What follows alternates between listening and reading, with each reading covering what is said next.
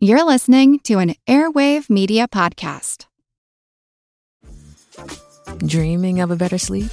Tossing and turning is not your destiny. And Ollie is here to help. Ollie invites you to sink into sweet, sweet slumber to improve your mental and physical health and overall wellness. More than just melatonin, Ollie's ingredients help you unwind your mind for a delightfully dreamy drift off. Sleep is on the way at Ollie.com. That's OLLY.com. This episode is brought to you by Visit Williamsburg.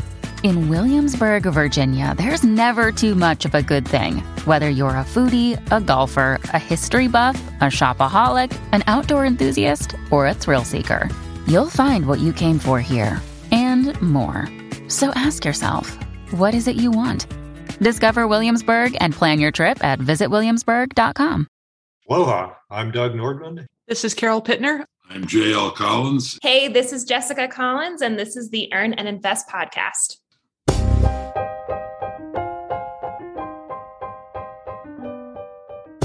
My parents were savvy financially. They owned their own businesses, real estate, and investment portfolio. They saved greater than 50% of their income, and we lived pretty darn well. But they didn't teach me about money, per se. We didn't discuss it at the dinner table, nor did they sit me down to talk about wealth. Instead, they just lived their lives while I watched intently. They modeled wise financial behavior, and I, as an adult, followed suit. And so did the rest of my siblings, to varying degrees of success. But what if we hadn't? Would my parents have been able to steer us in the appropriate direction to right the course? Can parents convince an unwieldy child about money? Can a loving friend, a mentor, an acquaintance, even when that person is not ready to hear it?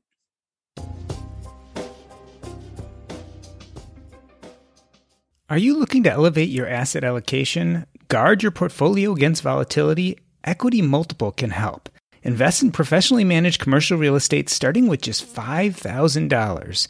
Establish passive income streams while experienced asset managers go to work on your behalf. Sign up at equitymultiple.com/earn and receive an enhanced return on your first investment.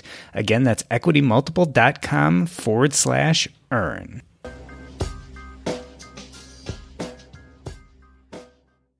J.L. Collins is widely known as the godfather of the financial independence movement, and his book, The Simple Path to Wealth, was largely based on the financial advice he wished to impart on his daughter, Jessica. Doug Nordman is the author of The Military Guide to Financial Independence and Retirement and founder of themilitaryguide.com. In 2020, he published a second book, Raising Your Money Savvy Family for Next Generation Financial Independence, with his daughter, Carol Pittner. JL, Jessica, Doug, and Carol, welcome to Earn and Invest. Jessica, let me start with you. Is it true that J.L. Collins, being known as the financial independence godfather, nor his celebrated book, The Simple Path to Wealth, would have come to be if not for you? 100% true.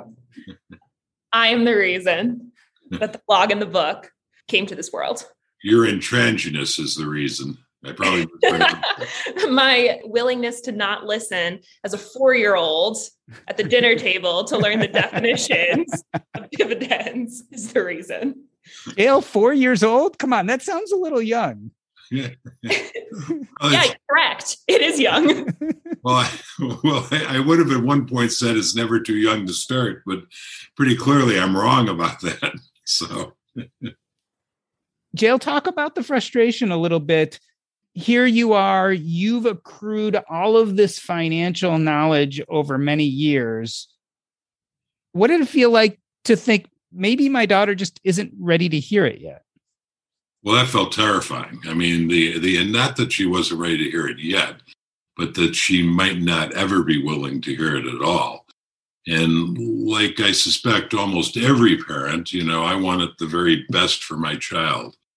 And my life experience taught me that if you understand money, life is much, much easier. And if you don't understand money, life is extraordinarily hard. That's actually almost a quote from Christy Shen.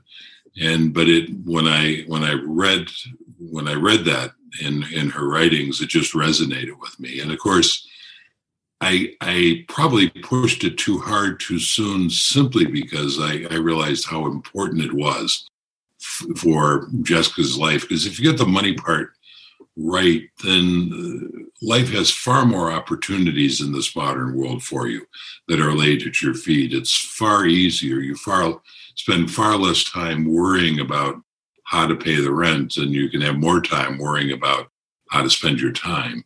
And so I think because I see it as being so critically important, I pretty clearly pushed a little bit too hard. Jessica, do you remember what was going through your mind at the time? I mean, obviously this started pretty young. Do you remember what you were thinking? I mean, the answer to that question probably changes on the age that I was. I mean, when I was 4, I think it's hard to understand the purpose and the why when you are so young. So on the one hand, probably got it. And this is half in jest, but also half in truth. I was like, well, I got to get it because he's going to ask me the same question next month as a pop quiz. And I want this to be as short of a conversation as possible. So let's get in and out. And I want my quarter. But as a 4-year-old, I think I thought very differently about it. And then as I grow older, when you're a child, an adolescent, a teenager, and even a young adult, you're in your own world. So I was just always very confused as to why are you drilling this in my brain? Because everybody does this. That was the part that never clicked for me until I was a full adult, that, oh, this is not common knowledge. This is not the common way of engaging with your finances. Doug, I feel like you and Jael started at the same place. Did it ever occur to you that maybe Carol just wouldn't be receptive? It wasn't so much about that. You always worry about that. As a parent, you're always worried that all of those things are going to go bad. But it wasn't so much that we felt like she needed to get a handle on understanding money as it was that she was always on, always bright, eager, alert, asking questions. And frankly, we were sleep deprived chronically. Not that I'm bitter, but okay, maybe a little bitter. But the whole idea behind her financial education might have started with my spouse and I just projecting some of our fears, some of our concerns about finances onto her. Things that we messed up when we were young adults or even kids. We wanted to make sure we got right for this generation. And we joke about revenge parenting, where you want to raise your kid better than you were raised by your parents. Some of that was going on. And the other aspect of it was that if we could come up with a financial technique to improve her behavior, we knew that motivated us as adults. So if Carol got to behave and then got to buy one special thing at the grocery store, that was winning, and that was a powerful motivator. That really solved a lot of problems for us. Carol, as a kid, do you remember thinking about this and buying into what your parents were selling? I mean, I think they came at you with a very specific idea of money and how to use it. Did you buy into it at the beginning? Not the way that parents would want you to buy in. It never, parents come in thinking it's going to go one way. And the reality is it's really going to go the way the kid wants it to. And it happens every single time. I'm a parent to a just turned 2-year-old, and I'm seeing it every day now. I think it's going to go one way, and she takes it in a completely different direction.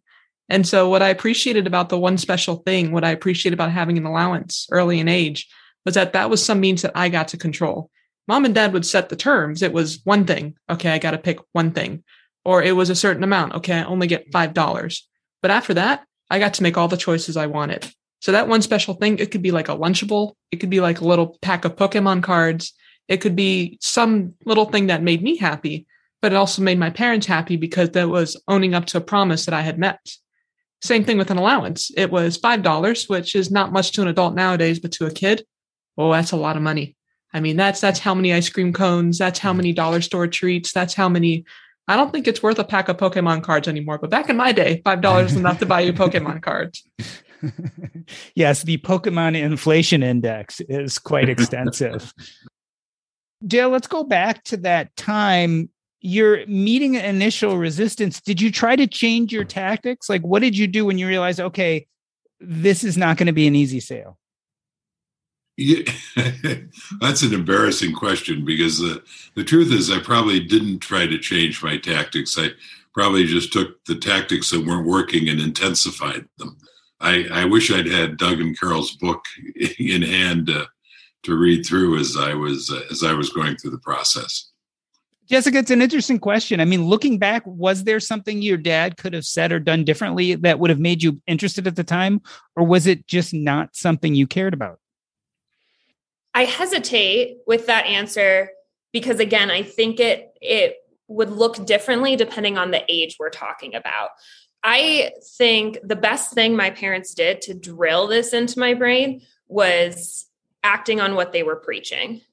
So there was all the details that maybe came into my life a little too early, as a 4-year-old, could have come into my life later and would have still had the same impact. So long as my whole life I was still witnessing these behaviors of living below your means, being really thoughtful and intentional with what you're doing and what you're spending your money on.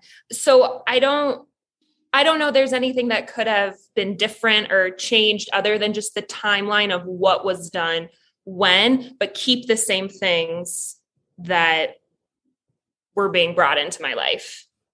So I'm kind of curious about something. And how did you know that we were living below our means?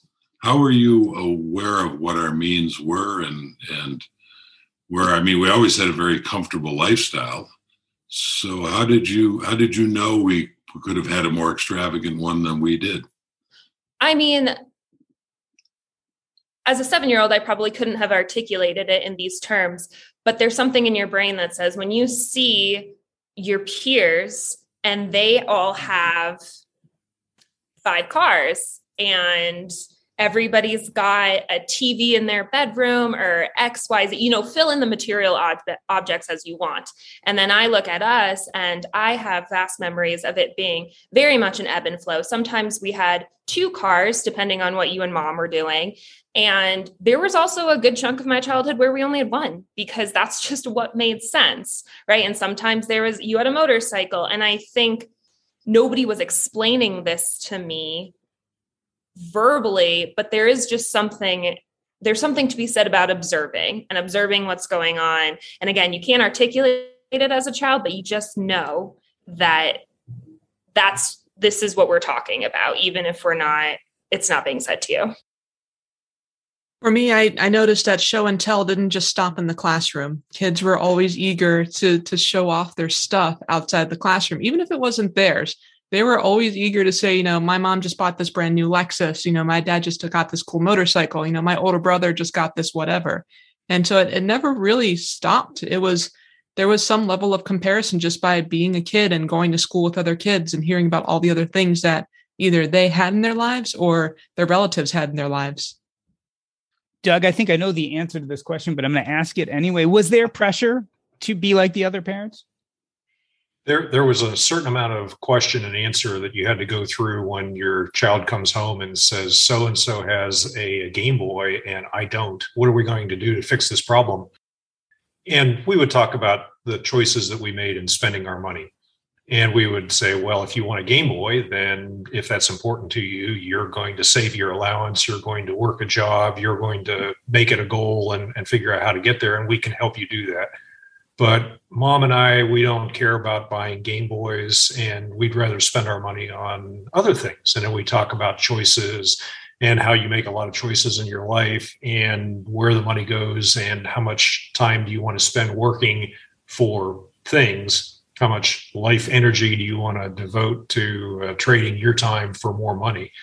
So at some point, I'm pretty sure that Carol knew that if she came home and started expressing some consumer desire, that she'd find herself trapped in one of those dad conversations where you had to chew your arm off to get away and go play with your friends again. So that's part of it, is just making sure that you can keep up and outlast the question that your child wants you to answer for them and essentially to buy them stuff. And we'd say, well, that's a great idea. All you need now is to figure out the plan and how you're going to get that. I do remember one day, Carol, you were probably 10, 12, maybe 13 years old, and you looked over my shoulder as I was working on the computer on Quicken, and I was doing something with our assets, and you saw our net worth And your question was, holy cow, we're rich. That's a lot of money. And then I started putting that into the perspective of living for another 70 years. And suddenly it didn't look like very much money at all. And again, that was one of those opportunities where you were ready to hear the answer, but it wasn't the answer that you thought you were going to hear. Jessica, did you ever have one of those moments where you said, oh, mom and dad actually have money? Like there's something here.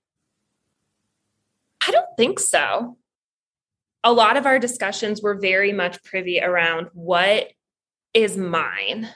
I think that was always the bigger focus. Or maybe I'm misremembering, Dad. I don't know if you are remembering something, but what's sticking in my brain is that it was very much like, this is the amount of money that Jessica has.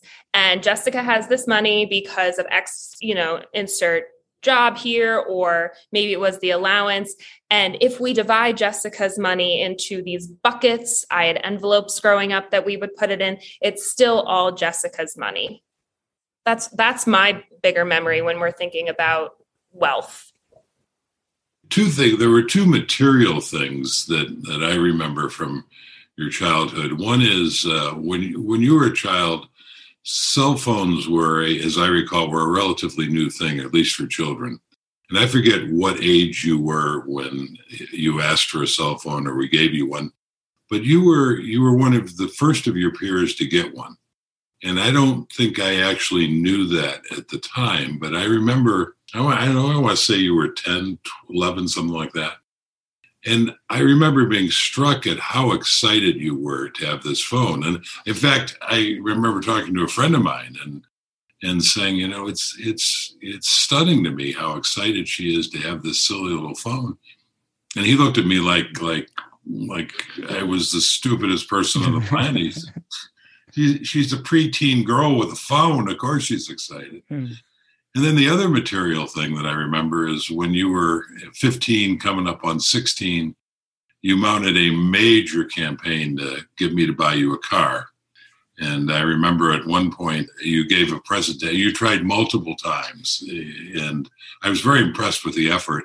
You even took me to lunch one day and put on this great presentation. I remember thinking, man, this is really persuasive. And as you may or may not recall, at the end, I said, Jessica, if you really wanted a car, you made one critical mistake. And you were very concerned. And you said, well, what's that? And I said, well, you picked the wrong father because I am never going to buy you a car. And you said, but Dad, all of my friends are getting cars on their 16th birthday, which I'm sure was true given the neighborhood we lived in. And my response was, well, then you won't have any problem getting rides. But the one thing, and I don't know if you remember this, I'd be curious, that we always spent money on was travel. And not just travel as a family, but when you had the opportunity with People to People, and there were a couple of other organizations, even when I thought they were a bit of a ripoff, we always spent the money on travel because we valued that.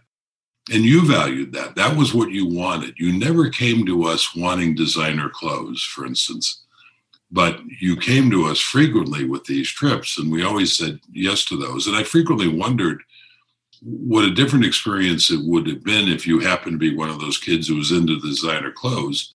Fortunately, from our point of view, you were into something that we also valued, which was the travel. So it was easy to say yes to. Doug, I'm wondering, as you listen to this as the part of the duo who wrote the book on bringing up financially savvy kids, what do you tell people in kind of Jail's position? So he obviously has these kind of strong financial ideas. At least the way he's introducing to his daughter at the time wasn't working. Is it time to pack it up? Like, what do you do in that situation? Well, the answer to anything you try that doesn't work right then with a kid is, if they still want to talk about it, you talk about feelings and choices and decisions. But if they're totally resistant and busy with something else that's a higher priority, wait 6 months.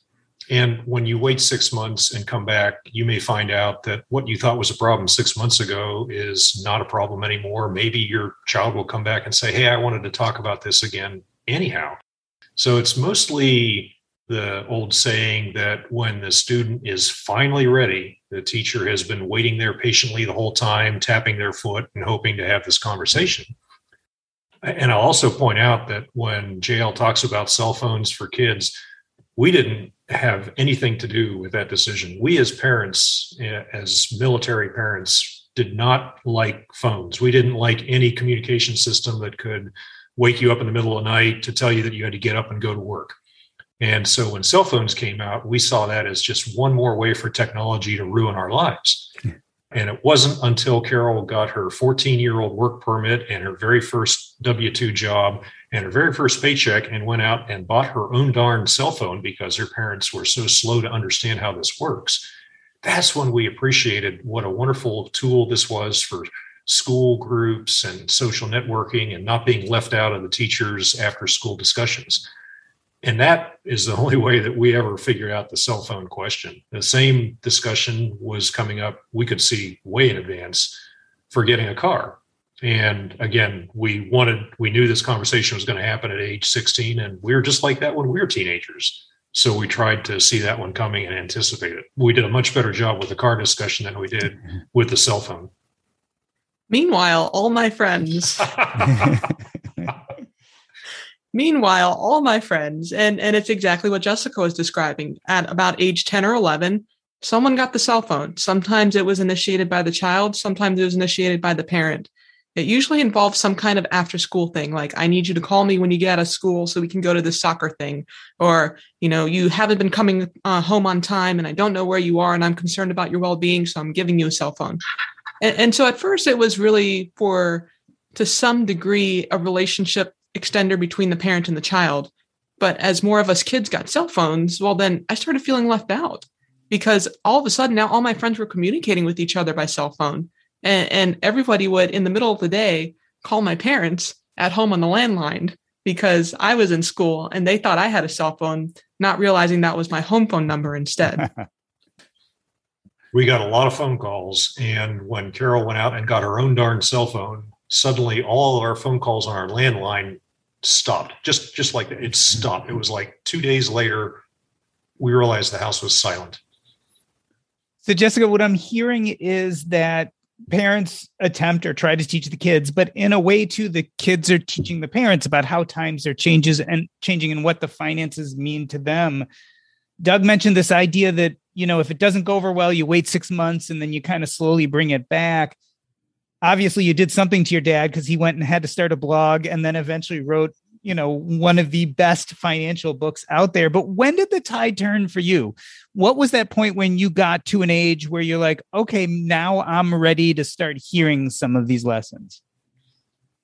So the funny thing about that is when that moment happened to me, it had nothing to do with my dad. I was a senior in college. So yes, I was 21. I was very much an adult. And I lived with a group of girlfriends and we had, we were off campus. So there was a big group of us that was always hanging out and talking, and it's our last semester. And we're thinking, as almost graduates of college do, what's coming up next? What are we doing? And I remember one girlfriend making a comment about how she's going to have to pay off student loan debt for the rest of her life. And some numbers were involved. And I remember quickly doing the math in my brain. And because everybody was very open about debt, money is taboo, but everybody loves to talk about debt. So everyone was super open about the amount of debt that they were going to have after college. And I knew in my brain, I was like, well, the amount of debt that you have, debt is still debt. I don't want to say that it's not something to focus on, but it was a much smaller amount than other people I knew.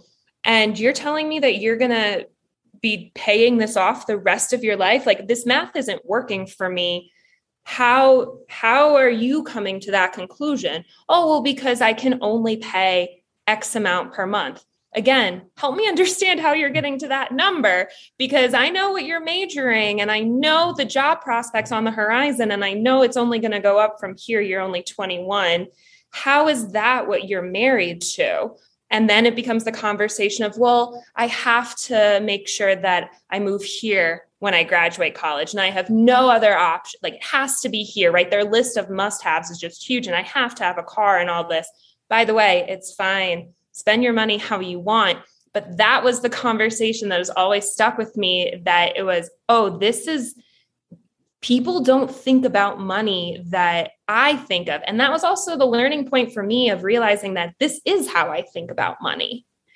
So it was a learning point of, this is my belief and this is not everybody else's belief as well. I think for Carol, it was in high school during the Great Recession when she started seeing all the stress of her classmates. And it wasn't that her classmates were worried about paying off debt or worried about their jobs as a teenager. It was that they were looking at their parents who were laid off or drowning in mortgage debt and other consumer debt. And I think that's when stuff got real for you, was seeing what was going on around you during that time of your life and realizing that your parents were nowhere near that worried at all. And that was just one aspect of it. The other big aspect was that it wasn't just my peers who were affected by either their own home life or their parents or whoever else. It was also the teachers. There were a number of teachers that got to the end of they were at, 25 years of teaching, 28 years of teaching, 32 years of teaching, 36 years of teaching. And here came this recession and there went all their plans. And so it was bookended, because I could see the kids at the beginning who hadn't even started college yet. And I could see the folks at the very end after they'd done, decades and decades of working. And it was like they were very different circumstances, but the exact same situation. And it was such an eye opener. JL, I love this conversation because what both Carol and Jessica are talking about are those moments when they realize that maybe their dads weren't as dumb as they thought. Tell me, JL, what did it feel like for you when all of a sudden it clicked and you're like, okay, Jessica actually gets this. And although it was a little rough in the beginning, she's starting to embrace these ideas. Oh, it's the skies parted and the trumpets were blaring. And my wife, Jane, I when Jessica was growing up, I was very concerned at her lack of interest, and we started very young. So there's a great number of years where I was very concerned about this. My wife, Jane, her mother, kept saying to me, she's absorbing more than you realize, and it's going to be okay.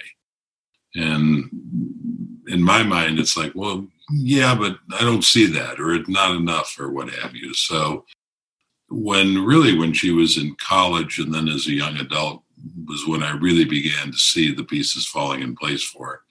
It was just such a huge, huge relief.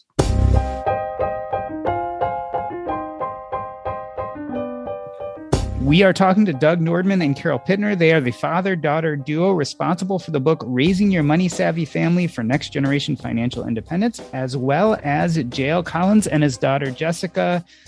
Little known, Jessica is probably the reason he started his blog and wrote his book, The Simple Path to Wealth. We are going to take a short break. I'm Dot G, and this is the Earn and Invest podcast.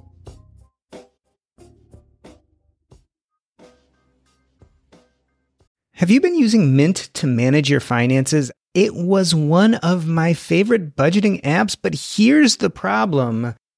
Mint is disappearing. Now we all are stuck with the question, how will we manage our budget and finances now? Well, I discovered Monarch Money, and I have to tell you, I found it simple, enjoyable, and made for users like me. Monarch is the top-rated all-in-one personal finance app. It gives you a comprehensive view of all your accounts, investments, transactions, and more. You can create custom budgets, set goals, and collaborate with your partner. And now get an extended 30-day free trial when you go to monarchmoney.com/earn. That's monarchmoney.com/EARN. There's so many great things about Monarch. One is it's intuitive. When I signed up, I went to the website, and within minutes, I had all my accounts downloaded. I connected to all my banks. It is collaborative. It's not only made for people like me, but for people like me to then share it with my spouse or my financial advisor or what have you. And Monarch is so customer focused that they're always looking for ways to improve and make their product serve us better. After trying out Monarch for myself, I understand why it's the top-rated personal finance app. And right now, get an extended 30-day free trial when you go to monarchmoney.com/earn. That's monarchmoney.com/EARN for your extended 30-day free trial. Over 30,000 investors across the U.S. are discovering a new way to build wealth. Equity Multiple brings you access to a diverse wealth generation ecosystem with cash-flowing real estate. Starting with just $5,000, you can allocate to professionally managed commercial real estate assets. Sign up in minutes, find investments that fit your strategy, and invest your desired amount through a streamlined, secured platform. Since 2015, Equity Multiple has delivered over $170 million in distributions to investors and 17.4% aggregate net return. Join the thousands of investors nationwide who are building stronger, more diversified portfolios through real estate investing. Sign up at equitymultiple.com/earn and receive an enhanced return on your first investments.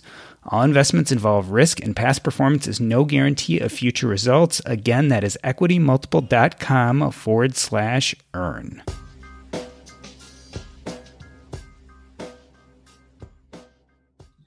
We are talking to Doug Nordman and Carol Pittner. They are the father-daughter duo responsible for the book Raising Your Money-Savvy Family for Next Generation Financial Independence, as well as Jael Collins, who is the author of The Simple Path to Wealth, and his daughter, Jessica Collins. And we are talking about teaching our children about finances. But more than that, I wanted to broaden the conversation to discuss having financial conversations in general. Jael, your major attempt at teaching finances to your daughter obviously has affected the way you write about personal finance and the way you wrote your book.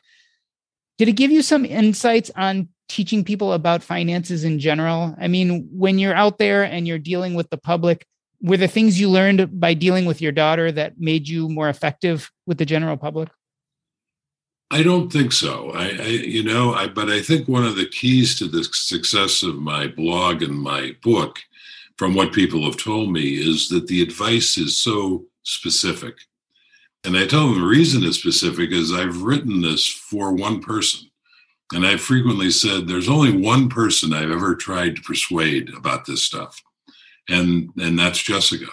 And you alluded to the fact earlier that she is the reason that the blog and the book and the Chautauquas exist. And she and I joke about that, but that's the absolute truth. I mean, if the moment I sat her down at 4 years old, she said, "Wow, the Wall Street Journal, let's dig into this, Dad." None of this other stuff would exist, right?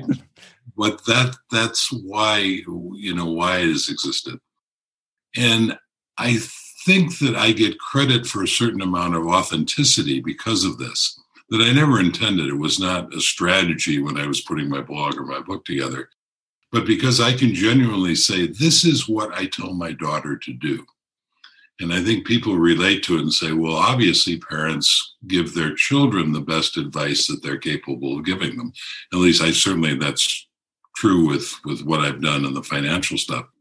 So I think because I've never tried to persuade anybody, that probably has made my work more persuasive than others. I had my interview, Rachel, who was the woman who interviewed me for my Google Talk, asked a very provocative question at one point. She said, why is it that other financial writers don't give as specific advice as you do? And I said, well, I can't speak for them, but I can tell you that the reason my advice is so specific is it's aimed at one very specific person. And then by the same corollary, there are sometimes people who want to fight with me about my advice, and I'm just disinterested because I don't care about persuading anybody. So my response to that is, well, you do you. If you want to know what I think about this stuff, I've written a book and I've written a blog and I've expressed it as clearly as I am capable of doing. And if it resonates for you, that's wonderful. I think that's great. But if it doesn't, I don't care. I don't mean to sound brutal, but I just don't care because my mission has been accomplished. I persuaded the one person I wanted to persuade. Doug, talk about the difference between persuading or teaching your daughter and then teaching people in general, because in the military guide, et cetera, you obviously have expanded your audience quite a bit. Does it feel different when you're teaching people who are not family members specifically? It feels pretty much the same as it always has. When I was on active duty, you would get questions all the time about what to do, or I was teaching at training commands and we would hand out information and people were ready to learn. You'd occasionally get somebody who wasn't ready or wasn't interested. And I've developed a fairly thick skin over the years of writing and discussing these topics. And so I know that if I'm putting some information out there and somebody isn't interested or isn't ready to hear it, that's fine. But the information's out there and someday you'll learn. And I make it a point when I have a seminar or a conversation with an audience to skip the PowerPoint. If I can get away with not having to do a screen presentation, I'll stop doing that. And instead I'll hand out papers to the crowd with contact information and bullets on them so that they don't have to take notes. If they're not interested, they can play with their phone or take a nap. But someday when they hit rock bottom, they can go back to that piece of paper and say, oh, yeah, that's what he was trying to say. Let me go contact him. I've also been doing this for long enough that now people actually do come back and say, you might not remember me, but I was that person who didn't want to listen to you 15 years ago. And now I have a few questions. Carol, it's an important question because we clearly in our lives, whether it be family members or friends or what have you, often see people who are in financial distress. Should we be attempting to teach them when they're not ready to hear the message? I mean, is it still helpful for us to try to advise them? Directly advise? Absolutely no. At that point, when you have somebody in your life that is in need of help, part of it is they need to reach out to you to request your help. I have seen attempts in the past where people will try to help a friend and in some way almost guide them by a lead rope. And it doesn't end very well. The best way that you can help somebody is to be there for them. And it has to be a constant, repetitive, I'm there for you. If you need me, I'm there for you. If you need me, how about this? Would you like me to help you? What about this? I can help you there, but I'm there if you need me. And it really has to be a meeting at halfway, because if you try to help somebody and they're just not ready for the help, they're going to drive you even further away and you're going to have even less of a position of power to help. And I found that when you hear those stories or when it becomes clear that there's a financial problem, that the best thing to do is to empathize, even sympathize. You know, oh, I hate when that happens, or, ooh, that really set me back a couple of years when that happened to me.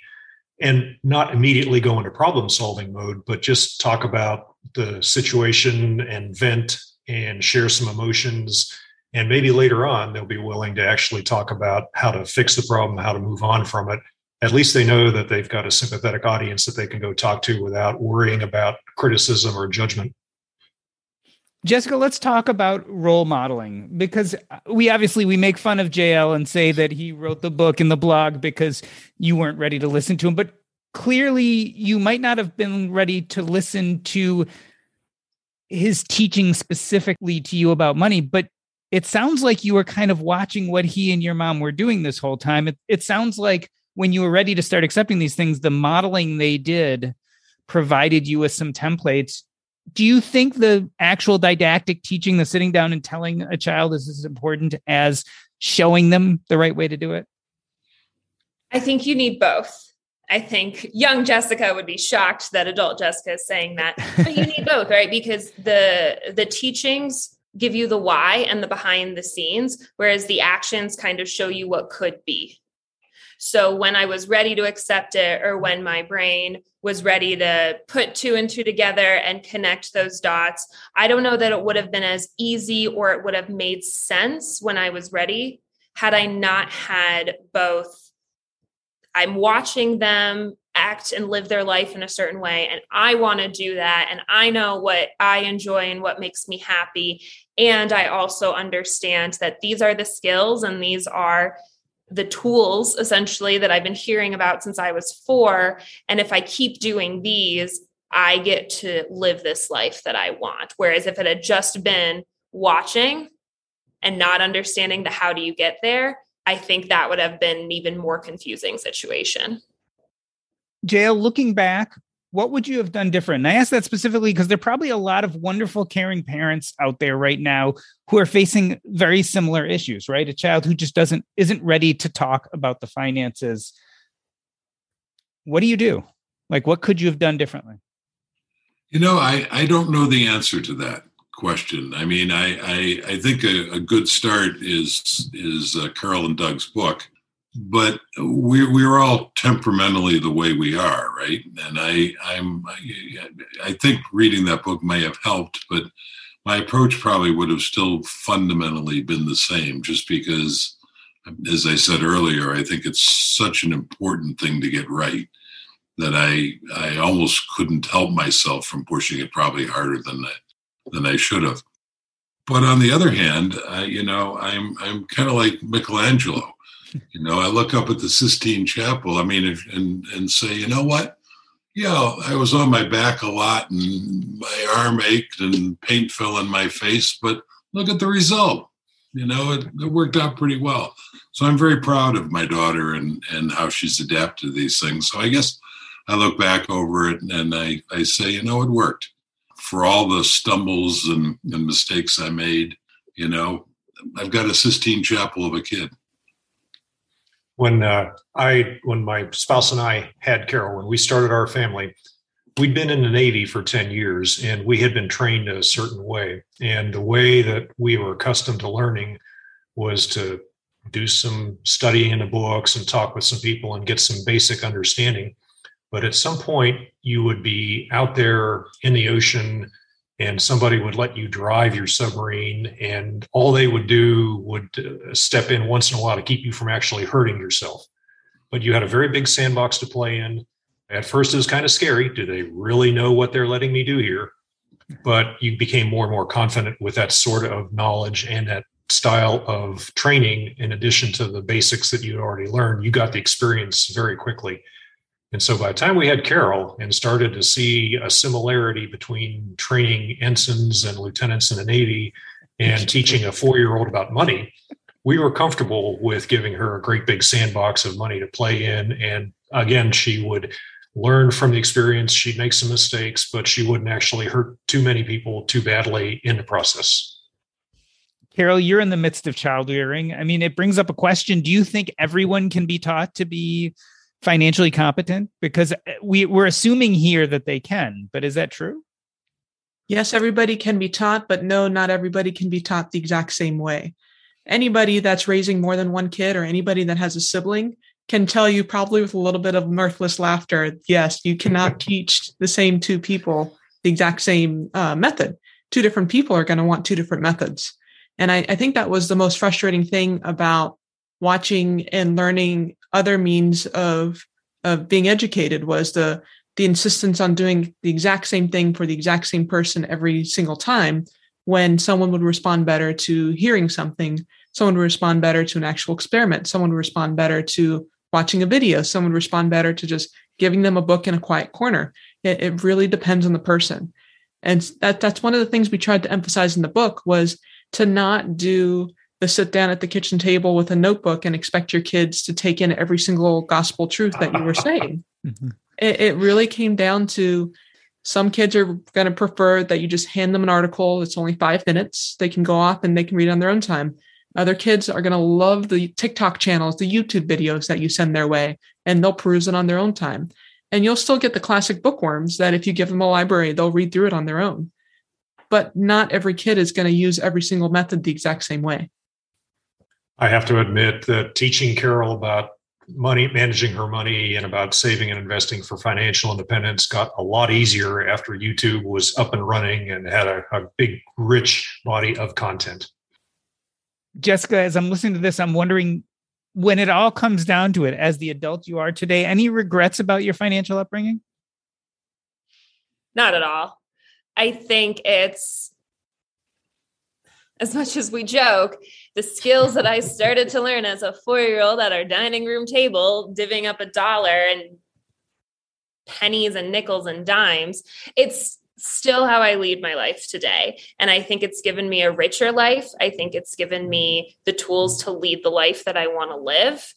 And to be honest, I couldn't think of another way to do it. It's just how I was raised to look at money and to have this relationship with it. And like any relationships, it's had its ups and downs, but you figure it out and you work through it and you put in the effort for a reason.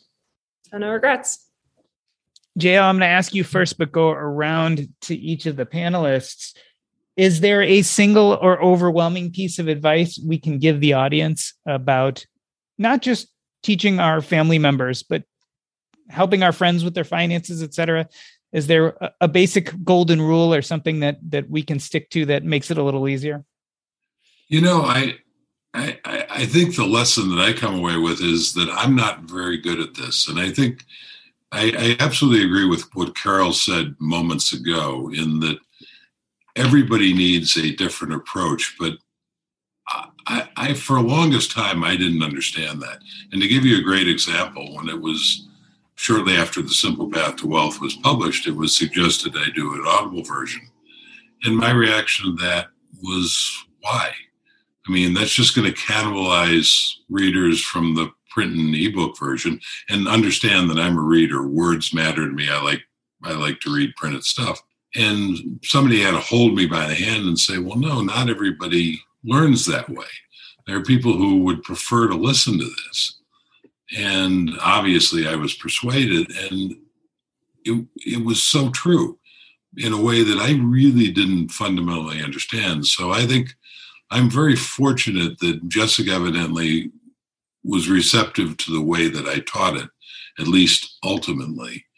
But I'm not sure I'm a great one to give advice on how to do it on a broader front. That's why, as I say, I don't try to persuade anybody. The information, I put it out there. And for those for whom it resonates, I think that's wonderful. But I find it very difficult to try to persuade people for whom it doesn't. Doug, an overriding piece of advice for someone trying to help someone else with their finances, whether it be a child, family member, friend? Again, sympathy and empathy will go a long way. Seek to understand what they're dealing with and what they know, and don't immediately go into problem-solving mode. As a guy, as a nuclear-trained Navy submariner, that is my immediate reaction, and it's taken an entire lifetime to overcome that, to be able to sit back and let them talk and share in the feelings, and maybe not even come up with a solution until they finally start asking me the questions. I would rather answer questions that someone else asks me rather than immediately start advising them on what they should do. Amen. Carol, you're a newish mom. Talk about what you think will be some of the overriding things that you're going to keep in mind while teaching your child about money. Definitely her emotions and her desires. I'm noticing right now that at 2 years old, my daughter loves bracelets. That, as a mom, you don't go in thinking my kid is going to love bracelets one day. But here we are, and she absolutely loves bracelets. And so I know that when it comes to money, that's going to be one of the first topics I broach. It's going to be, well, Mom, I really like this. Can we get this? It's like, well, yes, you can with your money.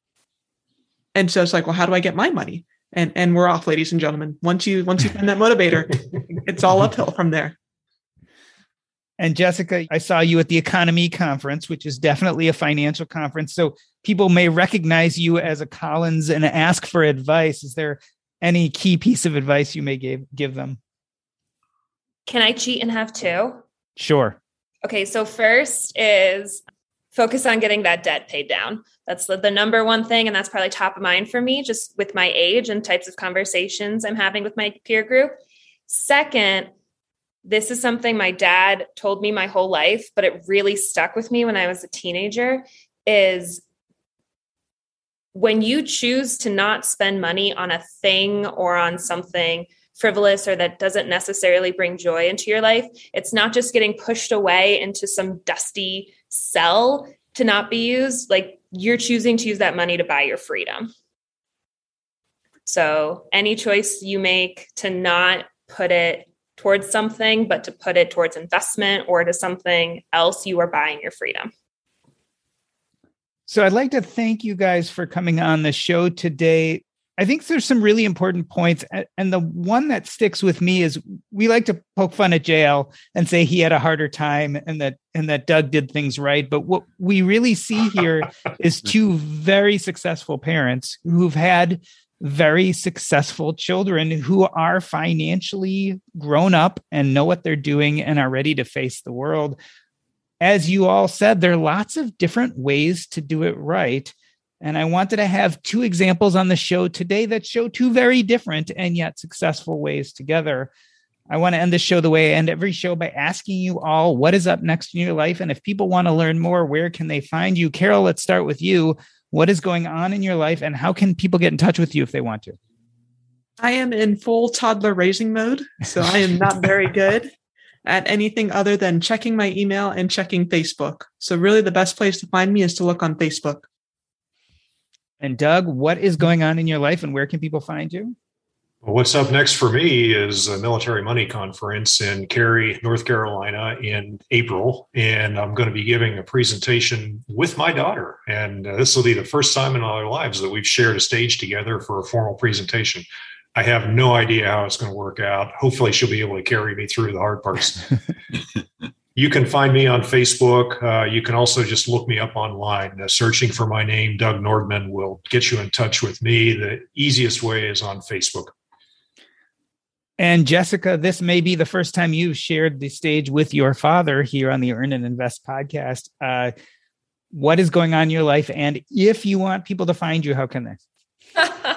Yeah. What's going on in my life? I mean, 2022's a lot of exciting things coming up. I think more in the personal end. There's a move coming up in my future, which I'm really excited about. Hopefully we're getting into a new sense of normalcy. Fingers crossed that I didn't just jinx that for everyone. So just really kind of seeing where life takes me for this next year. And if you're interested in connecting, best place to find me, getting on this train, you can find me on Facebook, also LinkedIn. And JL, last but definitely not least, what is up next in your life and where can we find you if we want to learn more? So you can find me at jlcollinsnh.com. That's the blog. And from there you can, if you choose, you can connect on Facebook and Twitter. You know, we are still living our nomadic life. We're kind of searching for a place we might settle down for the next chapter of that life. In terms of the FI community, we have a Chautauqua coming up after 2 years of being off because of COVID. We are honored to have Doc G as one of the speakers in one of those weeks. And my daughter Jessica is also going to be at one of those weeks. And she too will be giving a little talk about what an awful father I've been. And everybody looks forward to that. I know she's done it the past Chautauquas and it's always a big draw. So we are thrilled to be going back to Chautauqua and in Columbia this year. Unfortunately, it's sold out in 18 hours, actually. But so that's what the rest of this year looks like. That is, it sold out despite the speaker for the first week. But because of. All right. Well, this has been the Earn and Invest podcast. On behalf of myself, Doc G, I'd like to thank JL and Jessica Collins, Doug Nordman, and Carol Pittner. That's a wrap.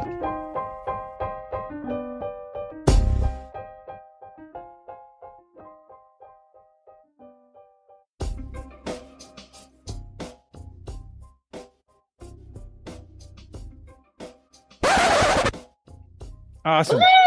All right.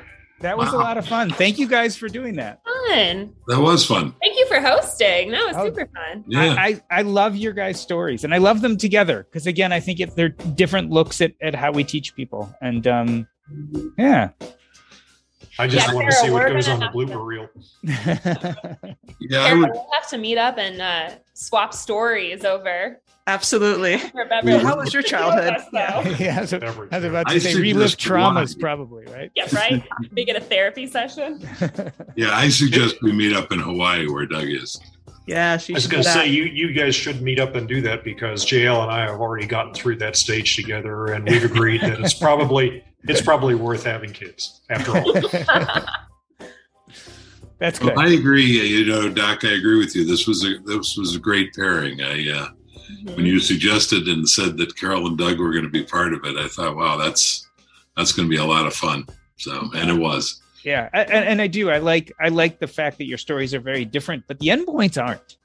Yeah, and that's what I think is very cool. Because it gives me a lot of hope that it, and I believe this in a lot of life is mostly about intentions. And so what I see is parents who had incredibly good intentions. And I think if you the details sometimes aren't nearly as important as the intentions. And I think that's, as a parent with growing children, I certainly have made lots and lots of mistakes, but usually my intentions were good. Very well said. Yeah. Well, I've come to the conclusion that when it comes to having kids, a lot of it is luck of the draw. And I think both Doug and I got very lucky with the children that we had. And I think that, sometimes there are just bad kids, difficult kids. And I'm not sure I would have been able to be an effective parent had that been the case. I guess I've kind of come to the conclusion that there's not a lot a parent can do to turn a kid around. There's a lot a parent can do to mess a kid up. Yeah. But people compliment us all the time about our daughter, and we're gratified by that. But I say mostly we just stayed out of the way and let her blossom, and we didn't mess her up. Yeah. The thing we didn't mention is you also both happen to marry the right women. Oh, we definitely married up. Yeah.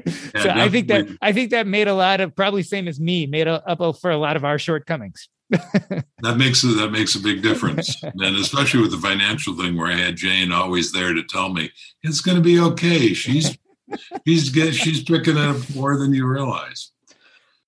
Want to learn how you can make smarter decisions with your money? Well, I've got the podcast for you.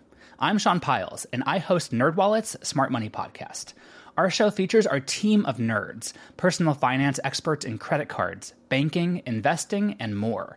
And they'll help you make the most of your money while cutting through the clutter and misinformation in today's world of personal finance. You'll get clarity on strategies to help you build your wealth, invest wisely, shop for financial products, and plan for major life events. Listen to NerdWallet's Smart Money Podcast wherever you get your podcasts.